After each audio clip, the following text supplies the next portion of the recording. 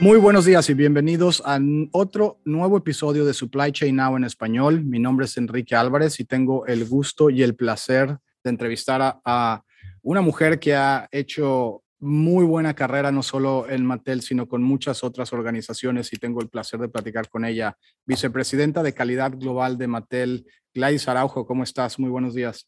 Pues muy contenta de estar aquí con ustedes en Supply Chain Now en español. Muchísimas gracias por la invitación, Enrique. Un placer. El placer es todo nuestro y bueno, en base a lo que platicábamos antes de empezar a grabar este show, creo que tenemos muchos temas de qué comentar y es un placer tenerte aquí con nosotros. Para todas las personas que nos están escuchando en Latinoamérica o en todas partes del mundo, si les gustan este tipo de entrevistas, si les gustan y les motivan este tipo de pláticas, no dejen de suscribirse. Y bueno, Gladys, empecemos un poco contigo. Tú cuéntanos un poco de tu vida, dónde naciste, de dónde eres. Claro que sí. Mira, pues yo soy regia, como nos dicen aquí en Monterrey. Nací en Monterrey, México. Nací y crecí aquí. Soy la mayor de 4 hermanos. Tengo un hermano y dos hermanas. Una familia tradicional mexicana. Mi papá, pues, trabajo de tiempo completo. Mi mamá dedicada al hogar.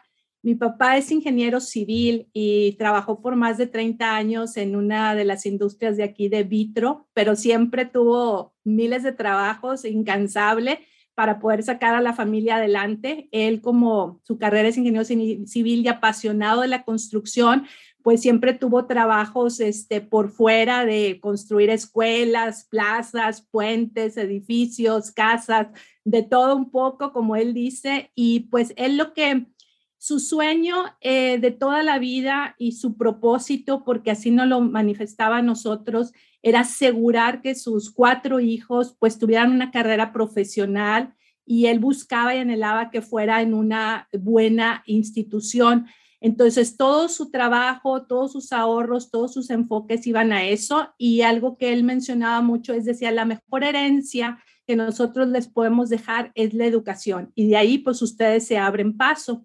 También otra de las cosas que pues yo aprendí, que es el sello que llevo hasta el día de hoy de mis padres, en especial de mi papá, es el aprender continuamente. En aquellas épocas, pues la verdad no es como hoy, de que había internet, había una Claro. librería en cada esquina, difícilmente conseguir libros en inglés, etcétera. Y la forma en que se hacía en aquellas épocas era, no sé si te acuerdas, Enrique, o te tocó, que te vendían así casa por casa, así unas enciclopedias Claro, sí, gigantes. era la enciclopedia Salvat y la De británica y Gillette y de Gillette, sí. todo, Cada quien pero tenía su eran enciclopedia, claro. colecciones bien grandes, de más de 100, 200 Sí, libros, sí, sí, no sí. sé, de todo tema. Un patrimonio, Entonces, ¿no? Era, sí, era sí. realmente una compra fuerte porque no estaban baratas, me acuerdo. Exacto, era una inversión muy Sí, fuerte, pero ellos, como creían muy firmemente en pues la educación, que el típico de que pagos semanales o pagos sí, mensuales, exacto.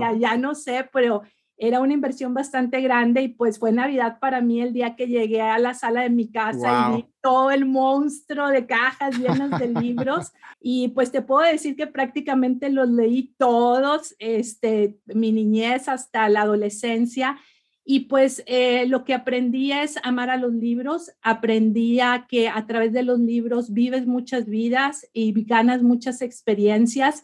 Y a partir de ahí, pues me considero, como dicen en inglés, un lifelong learner, de continuo aprendizaje, y pues hasta el día de hoy. No, está muy interesante y sí, como tú dices, eran definitivamente, la tecnología no estaba tan avanzada, para ponerlo de Correcto. alguna manera amable, pero no, qué interesante. Y bueno, se ve que tuviste un ejemplo de vida y de trabajo muy importante, tanto de tu papá como de tu Sí. mamá. ¿Te acuerdas a lo mejor de alguna cosa, como buen familia mexicana, de algo que te decía constantemente tu mamá, o algún recuerdo así que te ayudó y te impulsó para llegar hasta donde estás ahora? Pues mira, lo que yo veía mucho en casa era el trabajo. Mi papá, como te decía, trabajaba de día, trabajaba de tarde, trabajaba de noche. Entonces creo que, como dicen, las acciones hablan más que 1000 palabras. Claro. Entonces, el ejemplo que yo veía es que aún y después de largas horas de trabajo, él leía hasta las 2, 3 de la mañana y los fines de semana siempre haciendo actividades o manualidades con sus hijos. Entonces, eso es algo que, como dicen, son cosas que se viven en el día a día en tu casa y que te dejan marcada, ¿verdad? Entonces, y pues lo que siempre decía es la importancia de la educación. Entonces, eso es lo que yo creo que realmente queda en mi DNA de esas épocas. Y le ha de haber tocado una época muy interesante, ¿no? Decías que trabajó para Vitro y bueno, en ese momento Sí. me imagino que todavía era un monopolio. Yo trabajé para Vitro, fue mi primer ¿Quién trabajo. no? Oye, ¿quién no? ¿En qué dijiste no? que en alguna de sus Sí, empresas? ¿En cuál? del Álcali. ¿El Del Álcali? Álcali. Yo estaba en Sí. Vidrioplano, pero Ok. le ha de haber tocado en Monterrey en general, ¿no? Todas las industrias estaban realmente en un boom impresionante, creciendo rápidamente, agarrando su lugar en el mundo, ¿no? Muy Era interesante una esa época. epopeya industrial, o sea, Cemex, Vitro, cervecería, etcétera, todos los grandes emprendedores. Bueno, cuéntanos un poco sobre tu trayectoria profesional. Nos dijiste un poco de tu infancia. ¿Cómo te fuiste encaminando hacia la logística, hacia la calidad, hacia lo que haces ahora? Mira, pues yo estudié ingeniería química y me gradué del TEC con todas las ilusiones de mi padre y pues yo muy contenta. Me apasionaban las matemáticas, la química, la ingeniería, y me graduó y digo, no, pues yo quiero trabajar en una planta química y como estudié ingeniero químico y de sistemas, que es la parte de IT, en aquella época, no, hombre, era revolucionario, ¿verdad? Entonces yo quería trabajar en la parte de control de procesos. De alguna manera era compaginar la página, digo, la cuestión tecnológica con la cuestión de ingeniería química. Oye, pues no, empiezo a buscar trabajo y sí, es un rol muy puertas, específico. No, más que nada que no me querían contratar por ser mujer. ¿En serio? Bueno, sí, antes, porque, eso está muy interesante, ¿sí? pero antes de que entremos a esta parte, un pasito antes a eso, adelante. ¿por qué?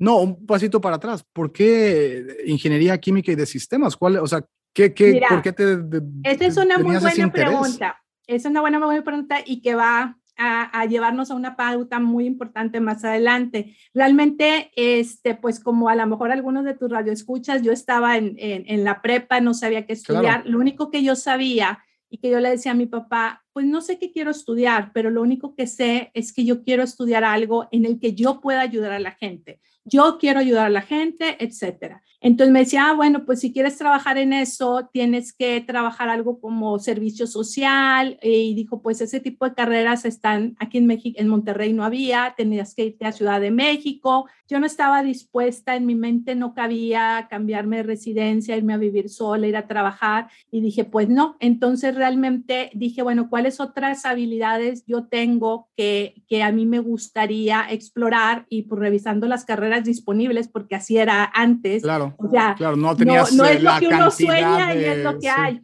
Sí, y pues me gustaban mucho las matemáticas, me iba bien, me gustaba mucho la química y me gustaba, tenía la inquietud de la parte de sistemas, que era lo nuevo que venía. Digo, cuando estuve en prepas fue cuando salieron las primeras Macs, hay que ubicarnos en el tiempo, ¿verdad? Yo sé que me veo de 25, pero bueno.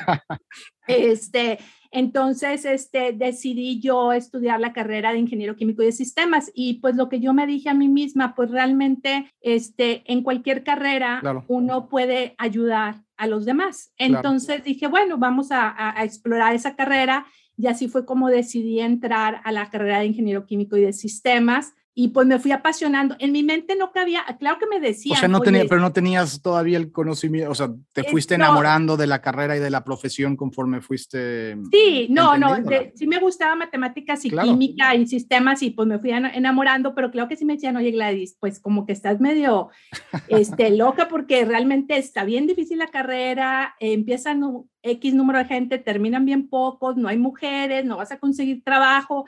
O sea, yo no creía. Eras la excepción, estabas abriendo brecha para, me imagino, muchas otras personas. Yo hacía oídos sordos, o sea, no, ni como que no creía. Y luego ya cuando me gradué es cuando ya regresamos ahí al punto, ¿verdad? Entonces yo veía como mis compañeros, digo, algunos yo era de las más sobresalientes ahí en la carrera y veía como todos iban encontrando trabajo y pues yo no, y pues hasta que me armé de valor y preguntaba, oye, pues, ¿Por ¿qué, qué? qué me Sí. faltaba, verdad? Porque pues eran trabajos para recién egresados. Y me dice, no, lo que pasa es que yo buscaba en plantas químicas y en la parte de control de procesos. Decía, no, pues es que no hay uniformes de seguridad, no hay No zapatos, puede no hay ser. baños, no hay esto, no hay lo otro. Y yo me quedé, por primera vez en Wow. mi vida me cayó el balde de agua fría, entonces empecé a entender por qué yo no encontraba trabajo. Sí, la diferencia tan grande, ¿no? Que hay, bueno, Sí, todavía desgraciadamente existe en muchos, bueno, en todos los países y hay que tratar de resolver. claro, y luego ya ha ido cambiando, ¿verdad? Ya ha ido cambiando bastante. Entonces, en eso salió el anuncio para trabajar en Mattel, en la planta de Monterrey, como supervisora de laboratorio de pruebas de calidad.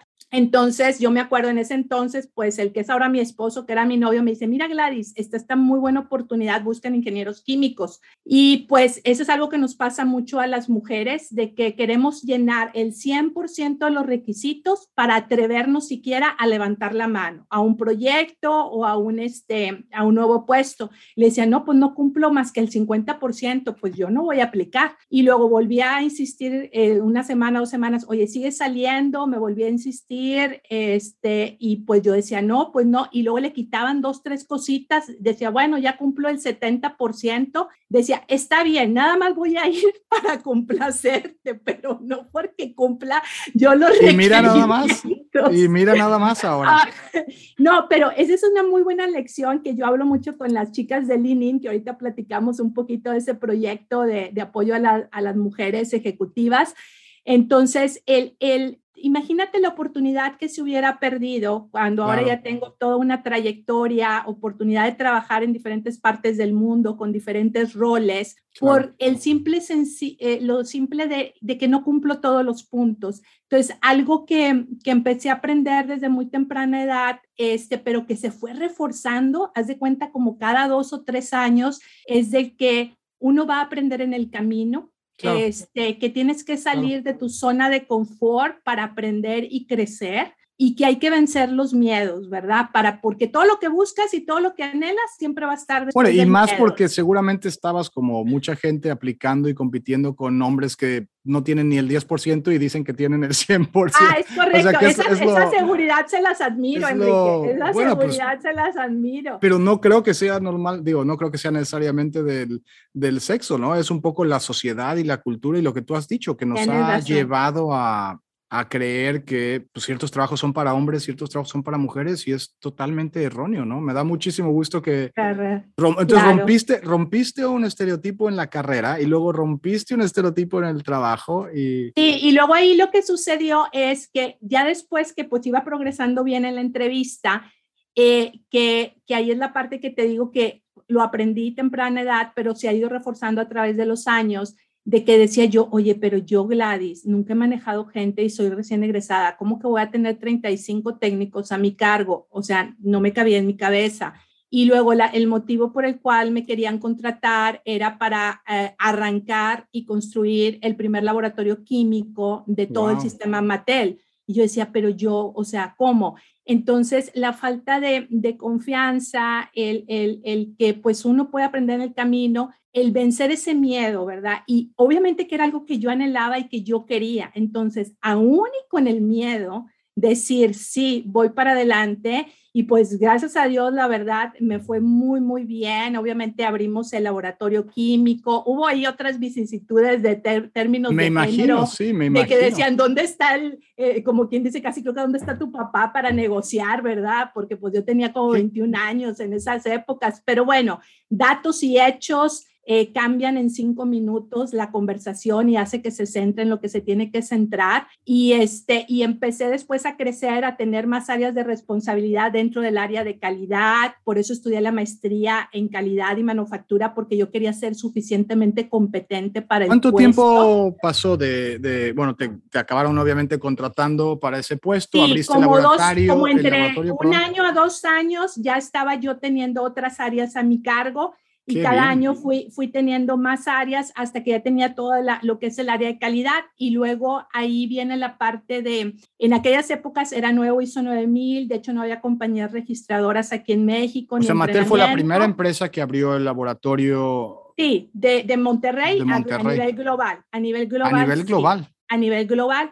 Y luego, ¿quién iba a decir? Oye, y qué orgullo siendo también mexicanos y en México, ¿no? Porque esa es la otra cara de la moneda, que siempre uno se espera que se abra en Francia o en Estados Unidos o en Alemania. No, la primera fue en México. Hemos hecho muchas cosas que hemos hecho orgullosamente mexicanas. Claro. Y de hecho, yo fui la primera expatriada en Malasia de todo el sistema Mattel mujer. Wow. Y allá no se sabían ni los procedimientos, pero bueno, hemos abrido brecha en muchas cosas.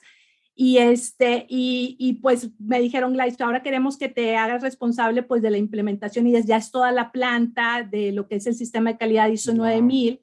Y otra vez, oye, yo no sé nada. Pues sí, no tenías, o sea, nadie sabía ni qué era. No te preocupes, sabemos que puedes aprendes rápido y lo vas a lograr. Sí, pues con miedos y todos, vamos para adelante. Parece que tenías también muy buenos jefes y mentores, ¿no? Me imagino que, porque sí, por un lado correcto. Estás tú siendo valiente y rompiendo estereotipos y paradigmas y atreviéndote, y por el otro lado tiene que haber la contraparte que te dé la oportunidad, ¿no? Y se ve que Mattel tiene una cultura muy... Sí, estoy totalmente de acuerdo, muy bendecida, porque aunque no había muchas mujeres en puestos de liderazgo, siempre tuve hombres que fueron role models y que creyeron y me apoyaron para seguir creciendo dentro de la organización. Y pues así fui escalando. Después vino una apertura de una planta y se seleccionaron a 4 de los, en esas épocas, gerentes para promoverse a dirección. Para abrir la planta, y me dice a mí el general manager. ¿En Monterrey también o dónde era la planta también? En Monterrey. El general manager de la planta existente iba a ser el general manager de la nueva planta, un americano. Entonces me dice, oye, Gladys, pues quiero que te unas al equipo, pero pues yo pensaba que en calidad, porque yo venía de calidad, ya tenía mi maestría en calidad, también estudié la maestría en desarrollo organizacional, porque me di cuenta. ¿A qué hora? Espera, ya te saltaste ahí 2, 3 partes. ¿A qué hora estudiaste 2 y tuve 3 hijos en el camino. Bueno, como tu papá, entonces te dormías a las 2, 3 de la mañana todos los días. Entonces, 4 horas dormía, yo creo. Con 4 horas estás fresca, ok. Sí, ese es el secreto. Ya duermo más.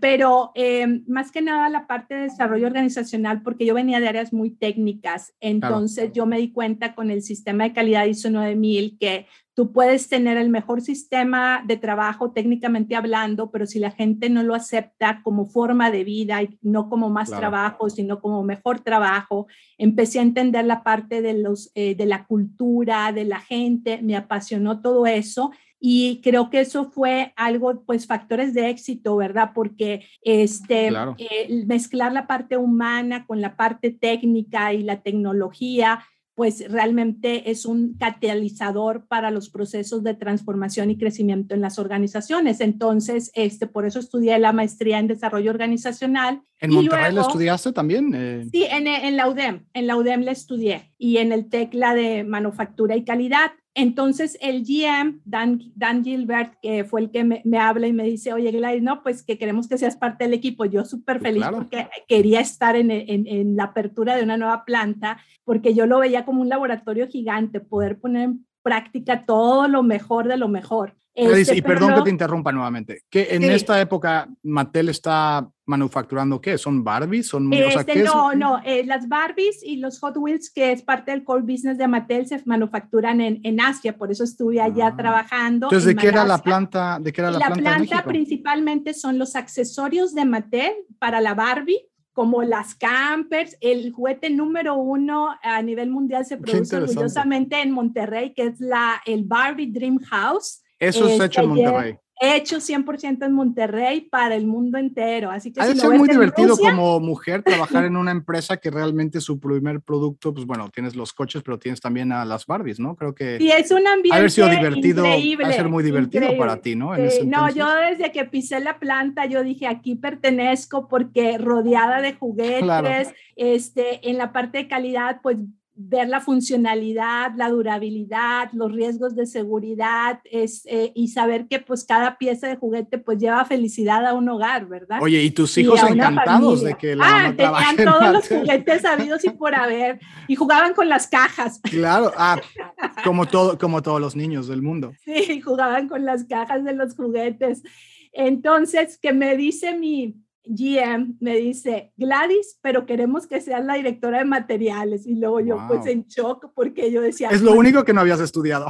No, dije, era planeación de la producción, el master planning, procurement, desarrollo de proveedores, import-export, control de almacenes, de embarques, logística. Sí, es totalmente otra dimensión. Y yo me quedé, diferente. O sea, pensé que hasta se había equivocado. Y yo, pues si soy de calidad y me estás ofreciendo el puesto de dirección de materiales, y le dije, a ver, obviamente que yo súper feliz de ser parte del equipo y de arrancarlo, y claro que quería estar ahí, pero le digo, Dan, yo toda mi experiencia es en calidad y todo esto es una nueva área y es un arranque de planta. Le digo, ¿estás consciente que pues no tengo la experiencia para hacer eso? Y me dijo, Gladys, algo bien importante que necesito que tú tengas bien claro. Yo puedo ir afuera al mercado y conseguir en un abrir y cerrar de ojos, pues a lo mejor 100 personas que tienen la preparación para hacer el trabajo que estamos buscando.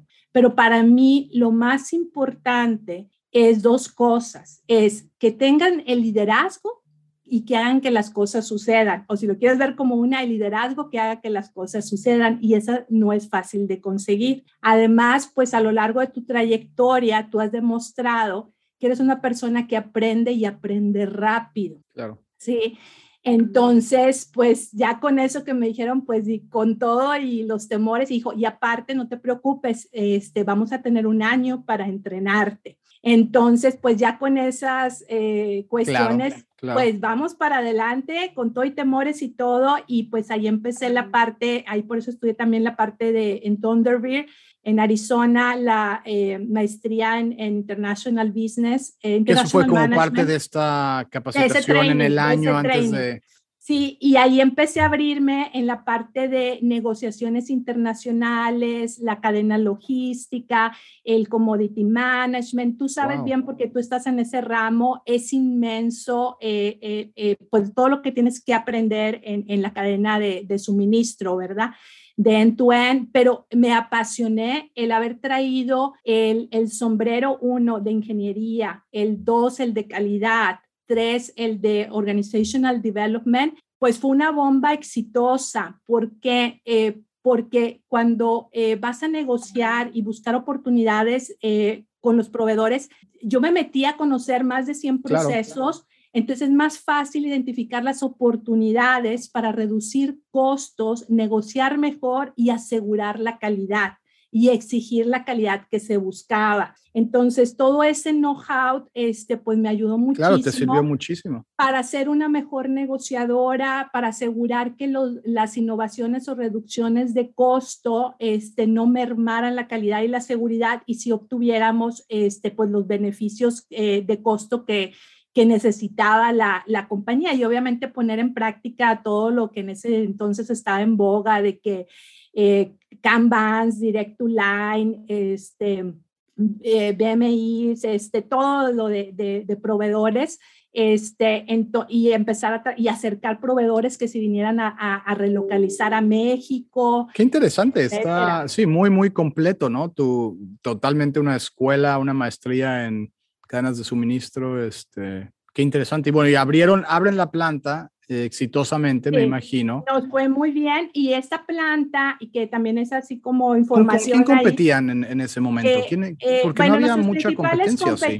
Nuestros principales, el principal competidor es Hasbro y Lego, claro. Son los principales, pero sin embargo en Estados Unidos pues somos el número 1, claro, desde hace miles de años, y pues de los ya ahorita Lego anda muy bien, pero a nivel mundial pues mucho tiempo como jugador número 1 en la industria de juguete, más que nada calidad, seguridad y pues la innovación en los productos, y lo que nosotros fabricamos, o la razón de esa nueva planta, porque era una nueva planta en México, era traernos la operación de Estados Unidos. Me tocó muchas transferencias, muchas aperturas, integraciones de nuevas operaciones y actividades de nearshoring o de localización de proveedores. En esta época era la manufactura de Power Wheels. Power Wheels es una de nuestras marcas también icónicas, los Jeeps montables eléctricos. y es como la industria automotriz en la industria del juguete. De hecho, muchos de nuestros protocolos y compartíamos hasta proveedores con la industria automotriz. Dentro de la industria del juguete también están los protocolos de la industria de alimentos, porque tenemos, por ejemplo, periqueras que tienen que ser grado FDA,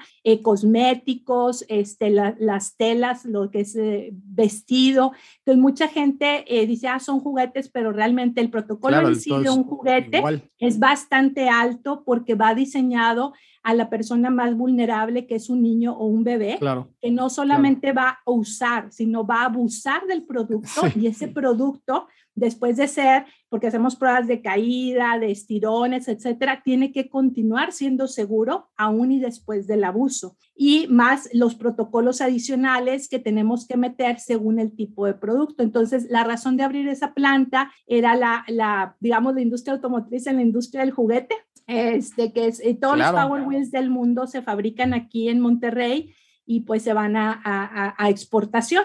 ¿Hasta la fecha se siguen fabricando en Monterrey? Sí, hasta hoy en día se siguen fabricando. La razón por la cual también estamos aquí es porque nuestro principal mercado es Estados Unidos y Canadá en Power Wheels, y pues la cercanía, y estás hablando del tamaño del producto, pues prácticamente es un refrigerador. Son productos muy, muy grandes, entonces tú sabes, el costo de fletes y el transporte es imposible traerlo de Asia. Y después de ahí, lo que vino es, bueno, hay ahí un momento histórico, ¿verdad? En la historia de la industria del juguete de Mattel, muy conocido por los medios. En el 2007 tuvimos uno de los recalls más fuertes de la historia. Se encontró en uno de los carritos plomo. Y de los Hot Wheels, pero fue en un monitoreo de los carritos Hot Wheels, sí, en un monitoreo que se hizo en nuestros propios laboratorios. Y ahí yo estaba pues en el área de supply chain, en la apertura de la planta. Yo estaba acá en México y esto estaba sucediendo en Asia, y nosotros tenemos dos esquemas de manufactura. Uno es con proveedores que fabrican el producto terminado y otros con nuestras propias plantas que fabrican el core business de Mattel.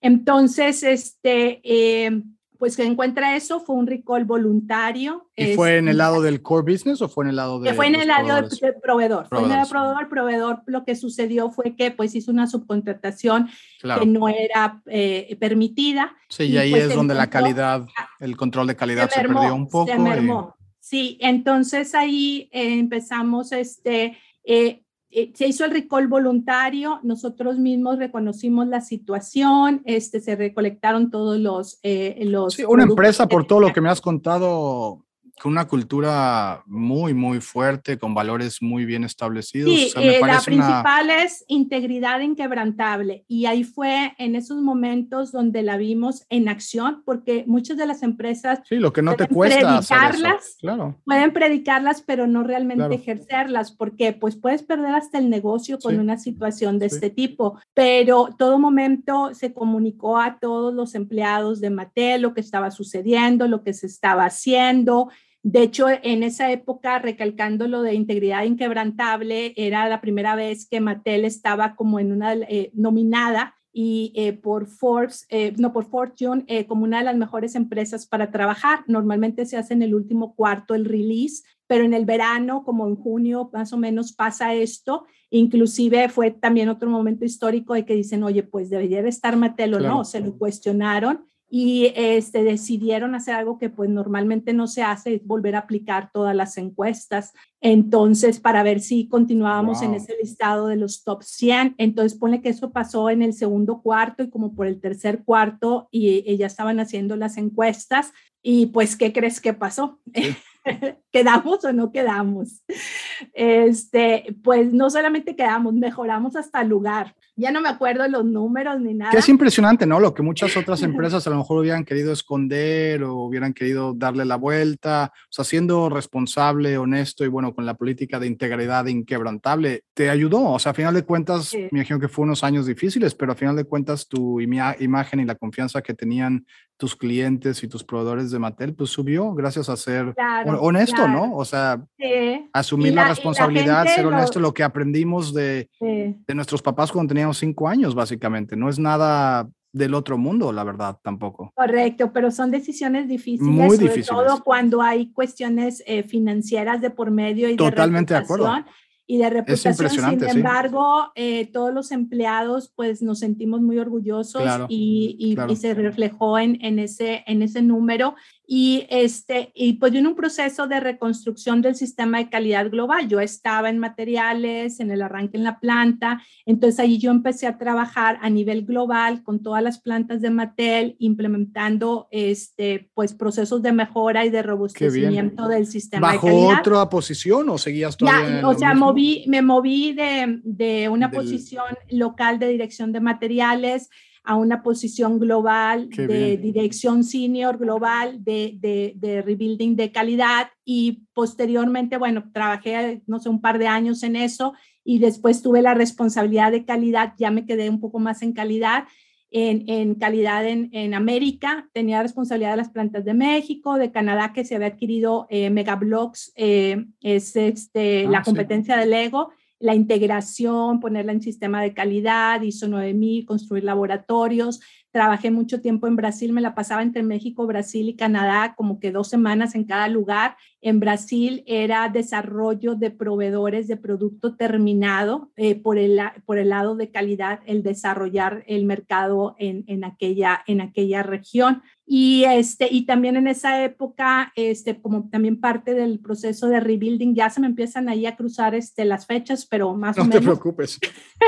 Hay más o menos, también me dieron la responsabilidad de los laboratorios a nivel global. Y los laboratorios a nivel global, pues estamos hablando de 12 que pertenecen a Wow. Mattel y 40 que son en los del esquema de manufactura subcontratada. Entonces eran 52 laboratorios de pruebas, ahora sí, mecánicas, eléctricas, químicas, apertura de laboratorios y lo más importante es la transformación en cuanto a implementar el sistema de calidad ISO 17025, que es un más estricto que el 9000 para cuestiones de pruebas, de desarrollo de pruebas y asegurar la estandarización al 100 en cualquier laboratorio del mundo y la integración tecnológica, digital transformation en esas épocas con la implementación de un sistema que le llamamos LIMS, que es Laboratory Integrated Management System, para tener total visibilidad de la todo. operación en cualquier momento, inclusive los equipos de prueba están Y interconectados y esto todo. era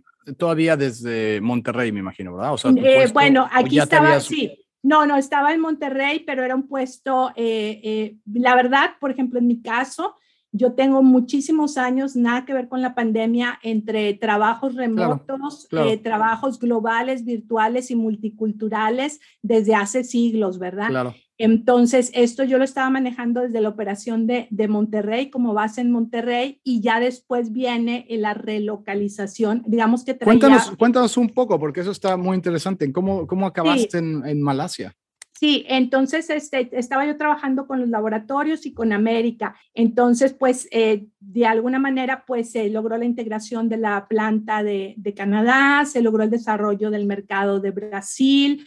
Ya teníamos más estable la parte del rebuilding global, la parte de la integración de los laboratorios. Entonces viene la oportunidad de trabajar para el core business de Mattel, que son Barbie, Hot Wheels, que como te comentaba, la manufactura Claro, está en claro. Indonesia, Malasia, Tailandia y China. Entonces la base tenía que ser en Malasia. Entonces yo con mi familia, mis 3 hijos, mi esposo y yo Todos. en el 2015 al 2000 casi 20, a finales de 2019 más o menos, estuvimos viviendo y trabajando, estudiando en Malasia, en una isla que se llama Penang, que ahí es donde está una de las plantas, y pues ahí era desde la perspectiva de calidad, pero siempre he estado muy de cerca, pues todo lo que es Y manufactura bueno, qué y... interesante estar en un país, Sumamente en un terremoto diferente. muy diferente, o sea, Sí.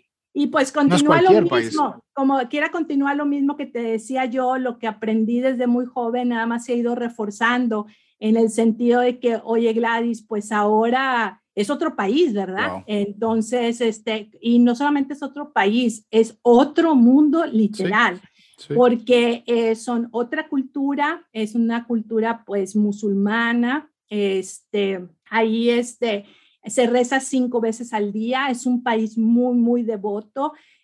pues las mujeres visten con su burka. De hecho, en las instalaciones operativas, nosotros tenemos se ven como salones de baile así gigantes, porque se hacen paros programados de aproximadamente 15 minutos, en el que parte del protocolo es: me lavo los pies, paso a la sala a hacer mis rezos, mirando a la Meca. Se separan hombres de mujeres, entonces tienes que tener un salón muy grande para hombres, un salón muy grande para mujeres, o sea, tienes que adaptar tu proceso de manufactura a las costumbres y respetarlas. Practican el Ramadán, las comidas también son diferentes, es halal, lleva todo un protocolo de rezo y de cómo se mata al animal para que no sufra. Entonces la comida es diferente, también ellos pues no comen el puerco. También tienen el proceso del Ramadán, que dura 40 días, donde se hace ayuno durante el día, no tomas ni agua, y nada más en la noche puedes ingerir alimentos. Mezquitas hay como los Starbucks en Nueva York, en cada esquina. Son hermosas porque ellos rezan antes del amanecer, como al mediodía, al atardecer, y después en el anochecer. A ver, ya me falta 1, 2, o sea, antes de amanecer, luego como a las 12, luego en la tarde y luego en la noche, algo así. Son 5 veces al día. 5 veces al día. Y perdón que te vuelva a interrumpir, pero no, de adelante. todas estas cosas que son bastante interesantes que has platicado, ¿cuál fue la que te costó más trabajo adaptarte? Me imagino que todo esto era nuevo para ti y tu familia. Y cuéntanos, una experiencia increíble e inolvidable también. Obviamente que tanto para mi familia como para mí, pues realmente desde comer era totalmente diferente. O sea, los alimentos, la comida china que venden aquí no sabe como la de allá. No usan, por ejemplo, no es que usen palillos. Malasia es diferente, no es China. A veces confunden Malasia con China, y sudeste asiático es otro ente, ¿verdad? Otra zona. Ellos, en lugar de usar cuchillo y tenedor, usan cuchara y tenedor. Entonces, desde ahí a cómo partir la carne usando cuchara y tenedor, desde ahí empieza. Sí, todo. Y los baños, hay baños normales, pero también son los baños, pues, de pozo, ¿verdad? Y inclusive en lugares bien. Entonces, y luego la alimentación, la socialización. Tú no puedes, por ejemplo, mi esposo, pues, el que se le da la mano para saludar a una mujer, pues lo va a dejar con la mano estirada. No, claro, no se puede tocar. La realidad de la pregunta que me haces, nosotros lo disfrutamos enormemente. Yo creo que hay gente que pues no se adapta tan fácil o no tiene tanta flexibilidad. Nosotros adoramos la diversidad. Yo siento que por esa experiencia, tanto mis hijos como mi esposo como yo, el ver que hay y a tan joven edad estar expuesto a diferentes formas de pensar, a la tolerancia. Sí, fue una enseñanza de por vida que le pudiste ofrecer a tu familia. Y tu visión cambia. Desde mi perspectiva, los líderes no nacen, se hacen, y como se hacen es a través de la diversidad de experiencias, a través de la diversidad en las formas de pensar y en la inclusión de esas. Eres mejor líder porque tienes mayor versatilidad, y inclusive eso que llaman la intuición de líder, pues viene de todo eso que lleva detrás de ti. Entonces, lo que nosotros vimos es que en Malasia en particular, pues como fue colonia inglesa, aparte de hablar el malayo, se habla el inglés, que con eso somos muy afortunados. Claro. Y hay escuelas pues británicas, que era donde podían estudiar mis hijos, pero había muchísimas nacionalidades. Por sí solo Malasia son 3 culturas. Es la malaya, que es como un 70%, o como un 20% son los chinos malayos, y el 10% más o menos son los indios. Entonces tú ves en el día a día, ya per se, sin los expatriados, tú ya ves en una mesa de discusión, en una mesa de negociación, tú puedes ver a un malayo, a un indio y a un chino. En esa diversidad, la diversidad enriquece mucho la toma de decisiones, la innovación, la creatividad, y apoya pues el trabajo en equipo si sabes manejar la inclusión. Y adicional, pues hay otras culturas porque hay muchos expatriados, principalmente de Australia, Inglaterra, Nueva Zelanda. Son de los principales países que hay. Pues nosotros no sabían ni nos ubicaban porque no había Sí, mexicanos. eras, me imagino, el único, me imagino, eran los Sí, a únicos mí me decían que mexicanos si de era todo rusa, Malasia. yo creo por el acento, no sé. El acento. Oye, pues qué increíble experiencia, ¿no? Más allá de la parte profesional y más allá de todo lo que han de haber aprendido, yo creo que la experiencia humana que tuvieron tú y tu familia, pues es envidiable y me imagino que, como tú decías, ¿no? Es algo que, pues que los acompañará para toda su vida, ¿no? Sí, Es algo... sí, sí. ¿Y ahí Es estuviste hasta como un el antes después. 2019 entonces o hasta cuándo? Sí, sí, como el 2019, en el 2019 Y nos bueno, y todo esto regresamos. eras la vicepresidenta global de calidad. Ahí era vicepresidenta de calidad manejando el sureste asiático. También ahí India, tuve claro, ahí seguridad y tuve la, normativa en India y bueno, ahí lo que Asia. empezó a suceder, también hay que ubicarnos, supply chain siempre está inherente en todo esto. Claro, claro. Tenemos que ver que una de las principales tendencias en supply chain, por diferentes motivos, en el pasado era, acuérdate que estuvo muy fuerte, pues la guerra política Claro. y aranceles entre China y Estados Unidos. Entonces, muchas empresas globales han estado buscando, pues, diversificar su manufactura a otros países fuera de China, pues, para poder sopesar esas restricciones. Entonces, cuando yo estaba allá, pues me tocó la parte de apoyar desde la perspectiva de calidad, que lleva un fuerte control en la parte del desarrollo del proveedor, hacer un proveedor fuerte a los estándares de Mattel, que a veces en los países de tercer mundo no necesariamente pues están ya listos. Son estándares muy... Hay que llevarlos de la mano. Entonces, se decide, como muchas otras empresas a nivel global, empezar a diversificar en India y Vietnam. Entonces, ahí pues me tocó también colaborar en esa parte. Y después con todo lo del COVID, ¿verdad? Sigue reafirmándose más para la industria global el estar más cerca de tu mercado y buscar la forma de localizar para pues evitar disrupciones en la cadena de suministro. Entonces, por eso también ahorita uno de los proyectos en los que estoy trabajando le llamamos Nearshoring Activities o localización de proveedores en México y Sudamérica de manufactura de juguetes, ¿verdad? Claro. Porque nuestro mercado principal está en Estados Unidos. Entonces, estamos buscando pues estar más cerca de nuestro mercado principal. Y pues por eso precisamente regreso de Malasia a México, y ahí estuve un año trabajando en una asignación especial aquí en Monterrey porque ya me cambié de sombrero, ya me fui ahora a manufactura, ingeniería, operaciones, sí. Otra vez supply chain y todo eso. Porque lo que estamos buscando, bueno, que seguimos trabajando en eso, pero ya va muy adelantado, es consolidar un mega site de manufactura en Monterrey, en el cual se relocalice manufactura de China, Canadá y otras plantas de México, para que este mega site sea el que produce y envía todo a Estados Unidos. Entonces, puede trabajar prácticamente, para mí no existió la pandemia, fue el 7/24. Claro. Porque era un reto de crecer la planta pues de 1,000 gentes a 4,000, transferencia de productos, mejora. ¿Y eso ya pasó o eso es en lo que estás pasó ahora? En el 2020. Wow. 2020. O sea, ya todo eso está hecho.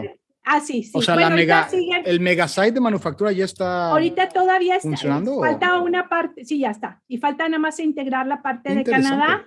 Ya está funcionando y pues terminé esa asignación de transferir la parte de México, de la parte de integrarlo de México, lo de Asia, asegurar el crecimiento, los indicadores.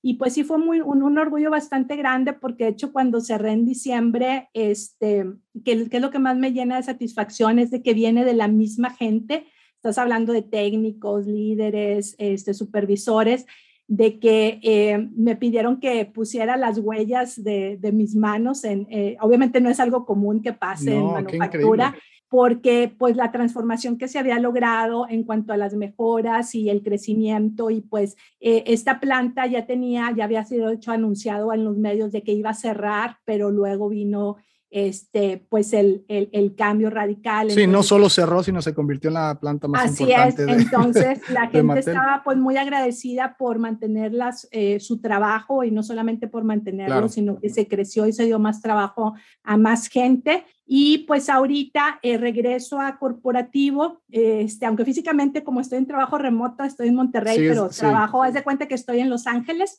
en el área de calidad, pero ahorita estoy en varios proyectos muy interesantes en la transformación digital, end-to-end, pero en la parte de calidad. Estamos trabajando en la implementación de le llamamos EQMS, que es Enterprise Quality Management System, que es para integrar todas las operaciones en una sola plataforma digital. Eso es un proyecto bastante ambicioso y obviamente transformacional. Y también, pues, como te comentaba, otros de los proyectos, todo va encaminado, si lo ligamos a lo que tú y yo andamos, que es Global Supply Chain. Claro, claro. Que vemos de las tendencias y de las estrategias. Uno es, pues en general, no nada más en supply chain, es la transformación digital en general. La otra es la parte de la localización, ya sea de materias primas o de producto terminado. Entonces, eso estoy trabajando ahorita en México y en Sudamérica y en Haití, ¿verdad? Estamos trabajando en eso. La parte de buscar la sustentabilidad en los proyectos que yo estoy trabajando, pues es ya manufacturar con bioresinas y 100% reciclables, pues la mayor parte de los componentes, buscando que la mayor parte de los componentes sean 100% reciclables. La sustentabilidad, que es lo otro que viene, ya sabes que ahora ya de hecho no nos llamamos supply chain, ahora hay que value change y value sí, bueno, ahora sí ya todo el mundo, no sé qué. Ahora sí, después de la pandemia, ya todo el mundo valora un poco más lo que se hacía en la cadena de suministro, ¿no? No, ya somos, a de cuenta, jugadores claves, ya el corazón. Entonces, tú sabes que ahora en la cadena de suministro tienes que hacer más. ¿Qué quiere decir esto? Por ejemplo, si tú tienes un centro de distribución que pues antes nada más distribuía los productos, ahora hacen valor agregado. O sea, se convierten en un value change y también hay pues networks con los que tienes que colaborar porque no necesariamente tienes el know-how de todo para hacer que las cosas sucedan, porque ¿qué pasa con el cliente? Todo para ayer, cero las paciencia, exigencias han sido no mucho solamente mayores, es el ¿no? producto, es el servicio, es la experiencia, es el entretenimiento. Sí, es todo ahora. Nosotros ya no vendemos juguetes simplemente, vendemos películas, vendemos video games, vendemos experiencias en los retailers. Tuvimos que hacer pues todo un proceso de transformación que muchas empresas lo están haciendo. Entonces también parte de lo que estoy trabajando es pues esos centros de distribución ahora hacen cuestiones de valor agregado que hay que también llevar un sistema de calidad. Nunca te vas a aburrir, me parece. Creo que tienes un trabajo y has tenido una carrera y una trayectoria admirable y ejemplar. Sumamente destacada y bueno, me siento por un lado orgulloso de poder entrevistar a una mexicana con tanto talento. La verdad creo que es algo importante el destacar que México y los mexicanos y los latinoamericanos y y todas las personas de Latinoamérica tienen un potencial enorme y tienen un rol muy importante en las cadenas de suministro y en muchas otras industrias en el mundo, ¿no? Entonces, muchísimas gracias. Voy a cambiar rápido de tema porque digo, podríamos platicar otras 2, 3, 4 horas y de hecho a lo mejor vale la pena hacer otra entrevista si tú estás dispuesta. Para mí ha sido un gran honor y un gusto, como te decía, pero sí quiero 2 cosas puntuales. Una, si tú te tuvieras que dar un consejo a ti misma 20 años en el pasado, ¿cuál sería? ¿Qué de toda esta trayectoria tan exitosa que has tenido, qué consejo te darías a ti misma ahora? Mira, yo el consejo que me daría a mí misma, a lo mejor suena muy simple, pero te lo voy a platicar, es que es tener en la mente que no importa los retos, todo va a estar bien al final de cuentas. ¿Con qué me refiero con esto? Yo como veo la vida es que tenemos muchas metas, tanto en lo personal como en lo profesional. Para mí están en la punta de las montañas. Y pues el hecho de subir a esa montaña, pues ya es un trabajo y un esfuerzo significativo para lograr alcanzar esa meta. Sin embargo, yo no lo veo como una línea recta al llegar a esa meta. Yo lo veo como un zigzag que tiene caídas y subidas, caídas y subidas. Y cada una de esas caídas son situaciones que nos pasan, son retos que yo veo como mandatorios que tenemos que vivir, pero en ese momento no los entendemos. Claro. En ese momento nos sentimos que nos ahogamos, que nos asfixiamos. A veces inclusive tenemos que irnos a rastras para poder superar esos retos. Llámese una pérdida de un ser querido, una enfermedad, un trabajo. Digo, no hablamos nada de la parte personal, pero obviamente yo tuve fuertes retos en que yo me sentía que pues nunca iba a salir, y el que te preguntas para qué y al paso de los años lo descubres, el para qué no es inmediato. Tuve la pérdida de un bebé, tuve cáncer, sobreviví a un incendio. Entonces hay momentos bien difíciles que te tumban, que sientes que ya no puedes más, pero viéndolo yo en retrospectiva, de cada uno de esos momentos y de esos retos hay un aprendizaje, y es un superpoder que tienes que adquirir, porque si no tienes ese superpoder, en la siguiente etapa no lo vas a lograr. Necesitas ir construyendo esa resiliencia o esas experiencias que tuviste que vivir con cada reto para que puedas superar de mejor manera en los siguientes retos, y así hasta que tú llegas a tu meta, pero siempre debes de tener la tranquilidad que cuesta creerlo. Yo ya nada más por la edad y por las experiencias te lo puedo decir que a veces me tomó hasta 5 o 8 años el entender por qué pasó A, pero era para que sucediera B en 5 años después, y para que yo realmente estuviera lista, porque si eso me hubiera pasado hace 5 años, yo no hubiera estado lista.